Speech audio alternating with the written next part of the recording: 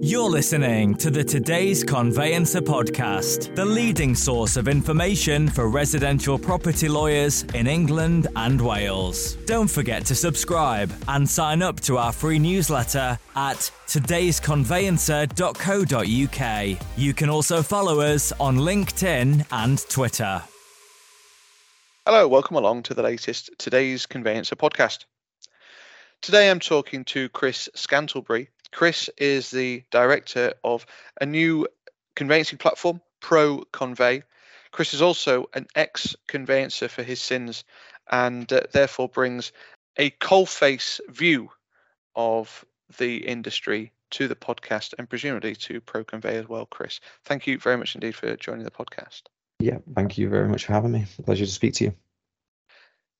So in the first instance, I wonder if you could tell me a little bit more about yourself, please. Chris, who are you? What do you do? I said you're an ex-conveyancer, but you're obviously not now.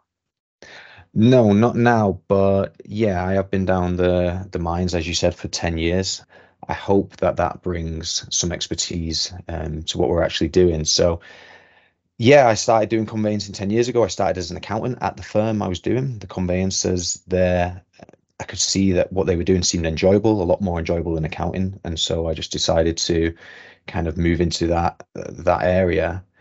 And then it was kind of like the carrot was in front of me to become a conveyancer. And I was slowly just working through it. And then after 10 years, when I finally got my own caseload and the team in front of me, I was a bit like, don't know if I want to do this actually. And that was during COVID and during the extended stamp duty holidays. And I think, a lot of people at the same time were thinking, those thoughts. And so that's kind of where the idea of ProConvey was born, really. I went for a coffee with a friend.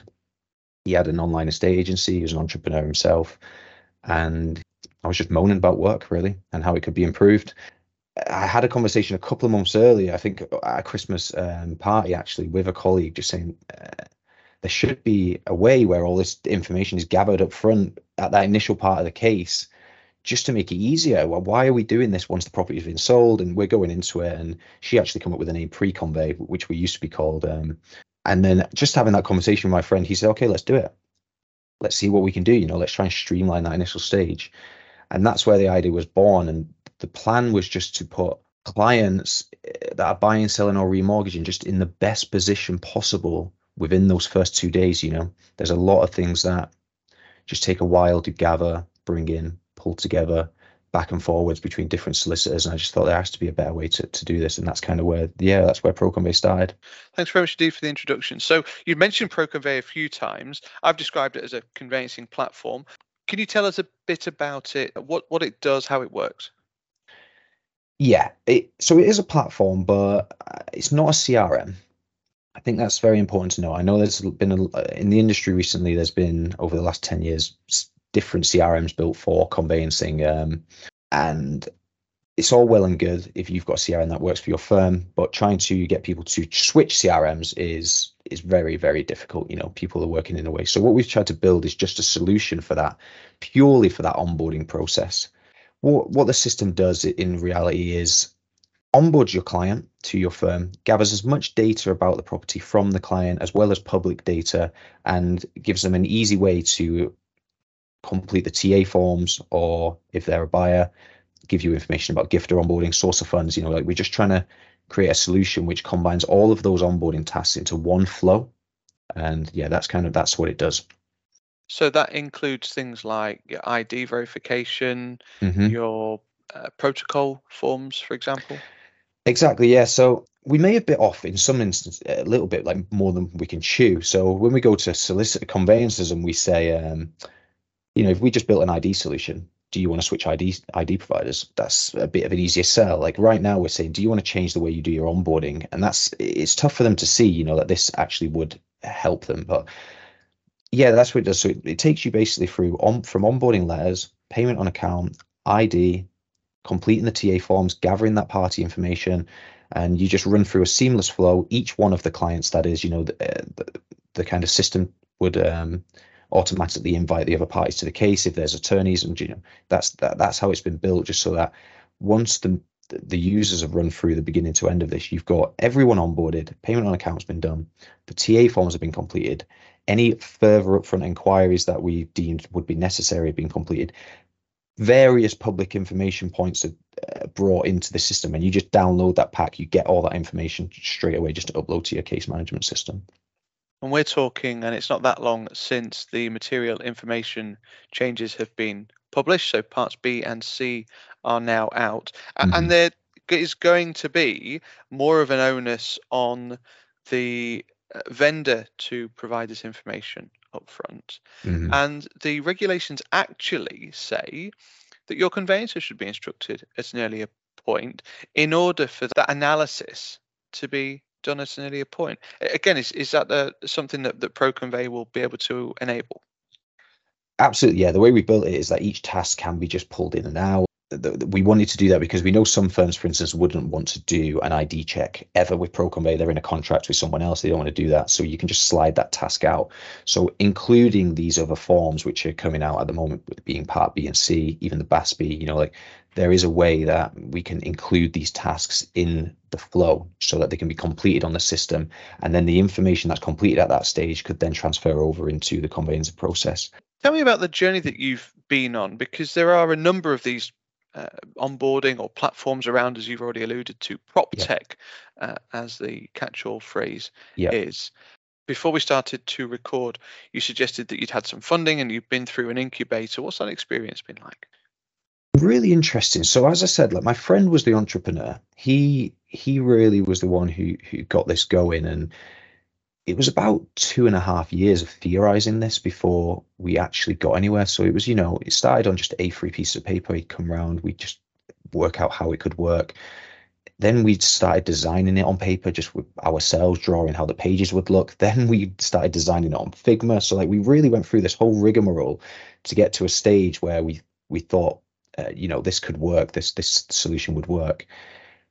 And then we started to speak to software developers to figure out how much this would cost. And that was when the big shock came. We thought this would, maybe it'll be about 30, 40 grand. We can pull this money together. We'll do friends and family. Somehow we'll afford it.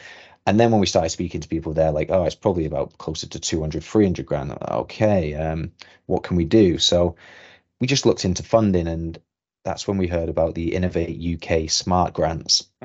And we applied for one the first time, and they said, this sounds like conveyancing with fairy dust sprinkled on top. And we're like, okay. So then we had to just pivot a little bit, and we had to bring on a partner onto the grant application. And the second time of trying, we won. So that's where the initial money came from to build the products. Yeah, and since the Innovate UK Smart Grant won, we've raised funds in our pre-seed round, and we're actually looking to raise funds this year again for that'll be our seed round to scale the product. And it's been embedded into a firm. Chris, what's their experience like of using this particular product? They've always been ahead of the curve with technology. They've already got a digital onboarding solution, but you need the estate agent to be on board with it, and so it doesn't really work right now. They've been in business, I think, since 1983. It's a family-run business. They know everything. They were really nice to me when I decided to stop accounting and move into the conveyancing sector. They've always guided me through this, and they were on board immediately. They kind of said, yeah, we'll do it with you as long as you come to us with the stuff. We'll review it and we'll let you know if it works or not. They're busy themselves, but they've been absolutely great. And one interesting thing was they said they first started sending contract packs by email. They were one of the first firms to do it, they said. And they told me this funny story the other day that one of the lawyers on the other side, after they sent it by email, called them up and said, "You're trying to make conveyancing too easy." It's just like, well, no, like they were just doing things that, the best way that it can be done and trying to streamline the process. And it just goes to show, that there are some conveyancers out there that for some reason it just will not change. I guess the challenge here, Chris, particularly around what you're trying to do, is that there are a number of other providers out there that are all doing the same thing or similar things. What's your view on that? You obviously see that there's a space for ProConvey in that space, and more importantly, how do you envisage that you're going to work with those other providers? Because I personally just can't see that we're never going to get to a point where there's one provider. We don't want to get to a point where there's one provider, but it's so important that everybody works together. There's this collaboration piece across these tech providers. Mm-hmm. I think there's enough firms in the UK that there's different providers and people do different, have different solutions for the same task. It's the way it works right now. Even without the providers, everyone works in a different way. So there's definitely enough of a market share for us all to really enhance the conveyancing process for different firms working in different ways. I think the issue is, and we spoke about this briefly before recording, is that there's nowhere for that single source of truth once this data is all gathered to be placed, so that then in the future the data can be analyzed to speed up the kind of transaction even further. I know there's people out there trying to start that initiative right now. We can all have our own siloed products, but until there is a way that these are connecting and talking to each other, I do see your point, yeah, and I think that we're not doing that. But if there are other initiatives out there that are starting, and if one of them does become the primary, source of single source of truth, I think that would help the industry massively, yeah. We've been talking about the Open Property Data Association Yeah. as well, and the work that they're doing on creating some standards around how that information is stored, and therefore how it can be interrogated and how it can be shared. And that feels like a really important part of the process. Is that something that you're engaged with? Yeah, we are. Yeah, we've spoken to them a couple of times. The questions that arise from the OPDA annoy me, not themselves, but their critics and stuff like, well, how can you trust where the data is coming from? Like you eventually would. Right now, it seems ridiculous to some people, but you eventually would. That's just how trust works, right? You have to build trust. Everybody's arguing over which data is important and what should come in. Okay, we'll just start with all of it and bring it, narrow it down, refine it. There's issues out there which people cause, which just hold back these initiatives. But I still think it's a really good idea, and I hope the guys are successful with it. So here's the $1 million question then, Chris. You've been at the coalface. You're now running a tech business in conveyancing. Was this the right move? Because we're crying out for conveyancers that know their onions, aren't we? Are you enjoying doing what you're doing at ProConvey? Yeah, absolutely. I think I still wanted to stay in the industry. I'd learned a lot over those 10 years, but I just wanted to channel it in a different way, in a way that I actually believe could help people, and in a way that wasn't, and this is no offense to the general public, but wasn't public facing. Selling your home is so stressful. They can't help but be stressed, and that just comes on to I remember buying my first house. My best friend was acting for me at a different firm. The firm I worked with was acting for the purchaser. I kind of knew the overall process of conveyancing, and it was still incredibly stressful. So for the layperson who knows nothing whatsoever, I completely understand after I went through that experience, and I'm not the kind of person that can carry that on my back very well over people's stress. I just, I really need, now that I'm dealing with companies rather than the public, I much prefer that. So if it's been the right decision for you to go into conveyancing technology, what is the direction of travel for ProConvey? Where do you see it going over the course of the next 12, 18 months, 2 years?